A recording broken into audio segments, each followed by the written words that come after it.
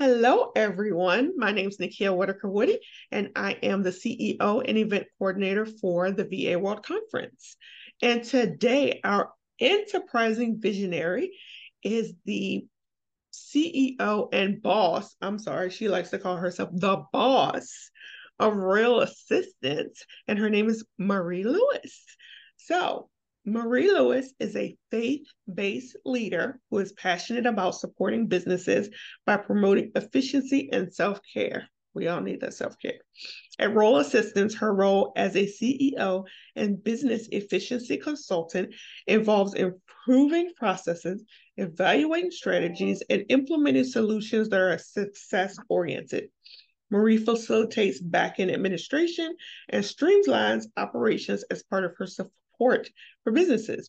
It is Marie's pleasure to assist business owners in relieving their stress and guiding them to freedom. So, welcome, Marie. I feel very welcome. Thank you. I'm glad. We will be having Miss Marie's daughter today as well as a guest. She's Yes. not feeling well, so we wish her well. Thank you. So, my first question is, what motivated you to start this path? It was absolutely God granted. I think that it has always been that way for me. I was raised in the church. My dad is a bishop, my mom is a pastor. So ultimately, it's around my entire life. I remember, I just remember in the beginning when I was trying to figure out exactly what path I was to go on. I had conversations with family and I prayed a lot, and it was just God downloading items into my mind. So it's all God. Oh my goodness. I have never had that type of inspiration, even though I was raised in the church as well. My mom's a Jehovah's Witness, but I applaud you for listening. Yes. Sometimes the what is it called? The church kid be like, I'm gonna go a whole lot. Yes. Okay, so how has this shaped your personal and professional life, being that you chose to be a virtual remote professional? So it's interesting because when the world shifted into more of a virtual space, it became a lot easier. I didn't know what a virtual assistant was at first. I kind of felt like, okay, this is the thing that people talk about, but never really understand what it is. And when I started to learn more about, okay, you can do the things like admin work on a computer and it be, acknowledged as virtual work, I stepped into the role more so that I could be able to be more professional and also take on that hat of supporting people virtually. Cool. So what did you do in your career? It's very interesting to say that I started as a computer professional. Well, that's not the truth. I started doing psychology. And I said, hey, I can't do anything without a doctorate degree. So it was not going to happen. I just didn't want to go to school for another 10 years. It was just not something I wanted to do. And then I transitioned over to computer tech, which was all the things just pulling apart computers and doing all the inside of it. And then I decided to stick with accounting because it went to accounting. So my trail to get here is completely different than how I actually got here. But when I actually started to do the VA work, it was because I was doing admin work inside of church. So yeah. That church got you right, girl. That church got you right. Yeah. I started psychology in college too. It was a very interesting path, but then I was like, So I definitely understand you. So, what unique qualities do you bring to the remote working community? I, as a mother and also as a multifaceted woman, I believe that there's a lot of things that you can bring, even from an aspect of a virtual space.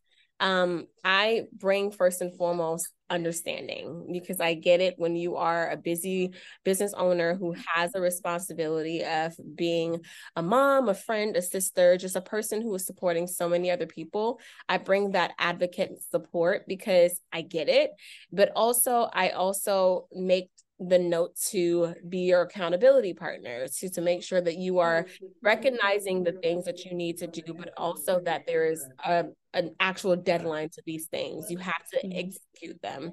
So I bring those kind of factors in.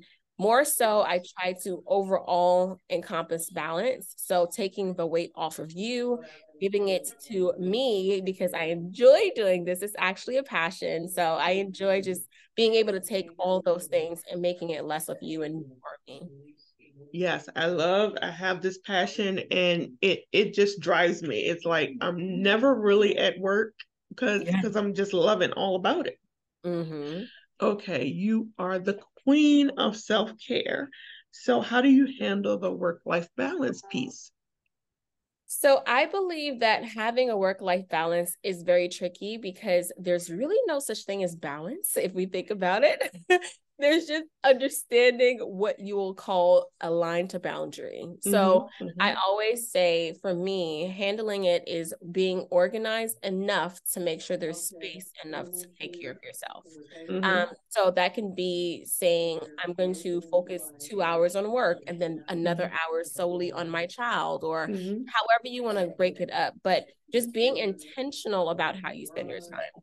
That's really the key of balancing things. And when you do find that sweet spot of this works versus this doesn't work, then you're able to create like a schedule around that. And that's balance. That is true. Balance is definitely subjective. As I posted yesterday, I take 1 hour a day to watch ratchet pop culture shows. I mean, like 1 hour. It totally frees up my brain because you're always going, you always have these ideas, you're just concentrating on business, and this totally erases my brain. Yes, I love that.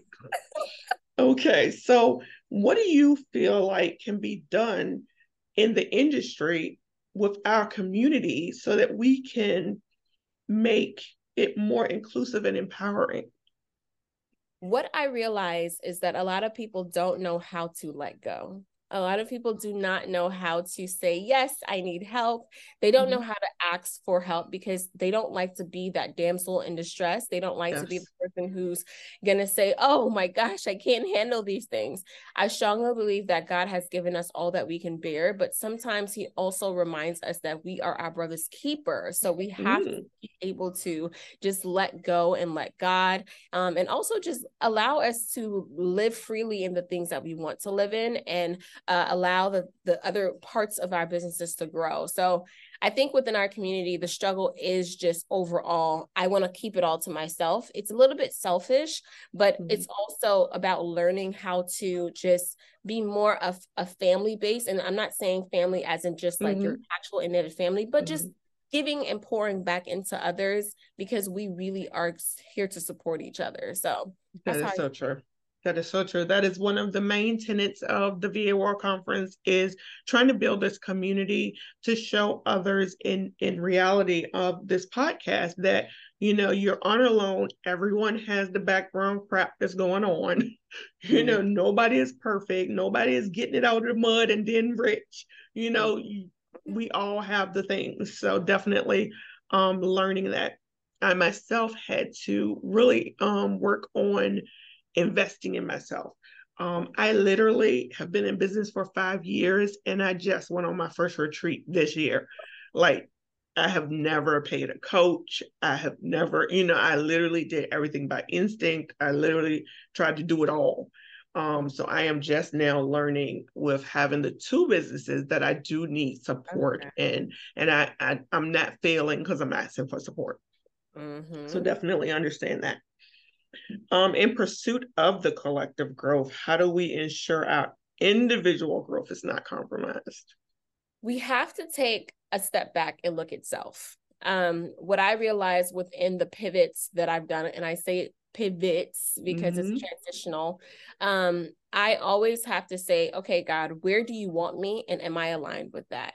Because when we get too caught up in oh my gosh, things are moving, we get so caught up in just doing so many things that we get overwhelmed, we get burned out. We don't think about how we can actually give back to self.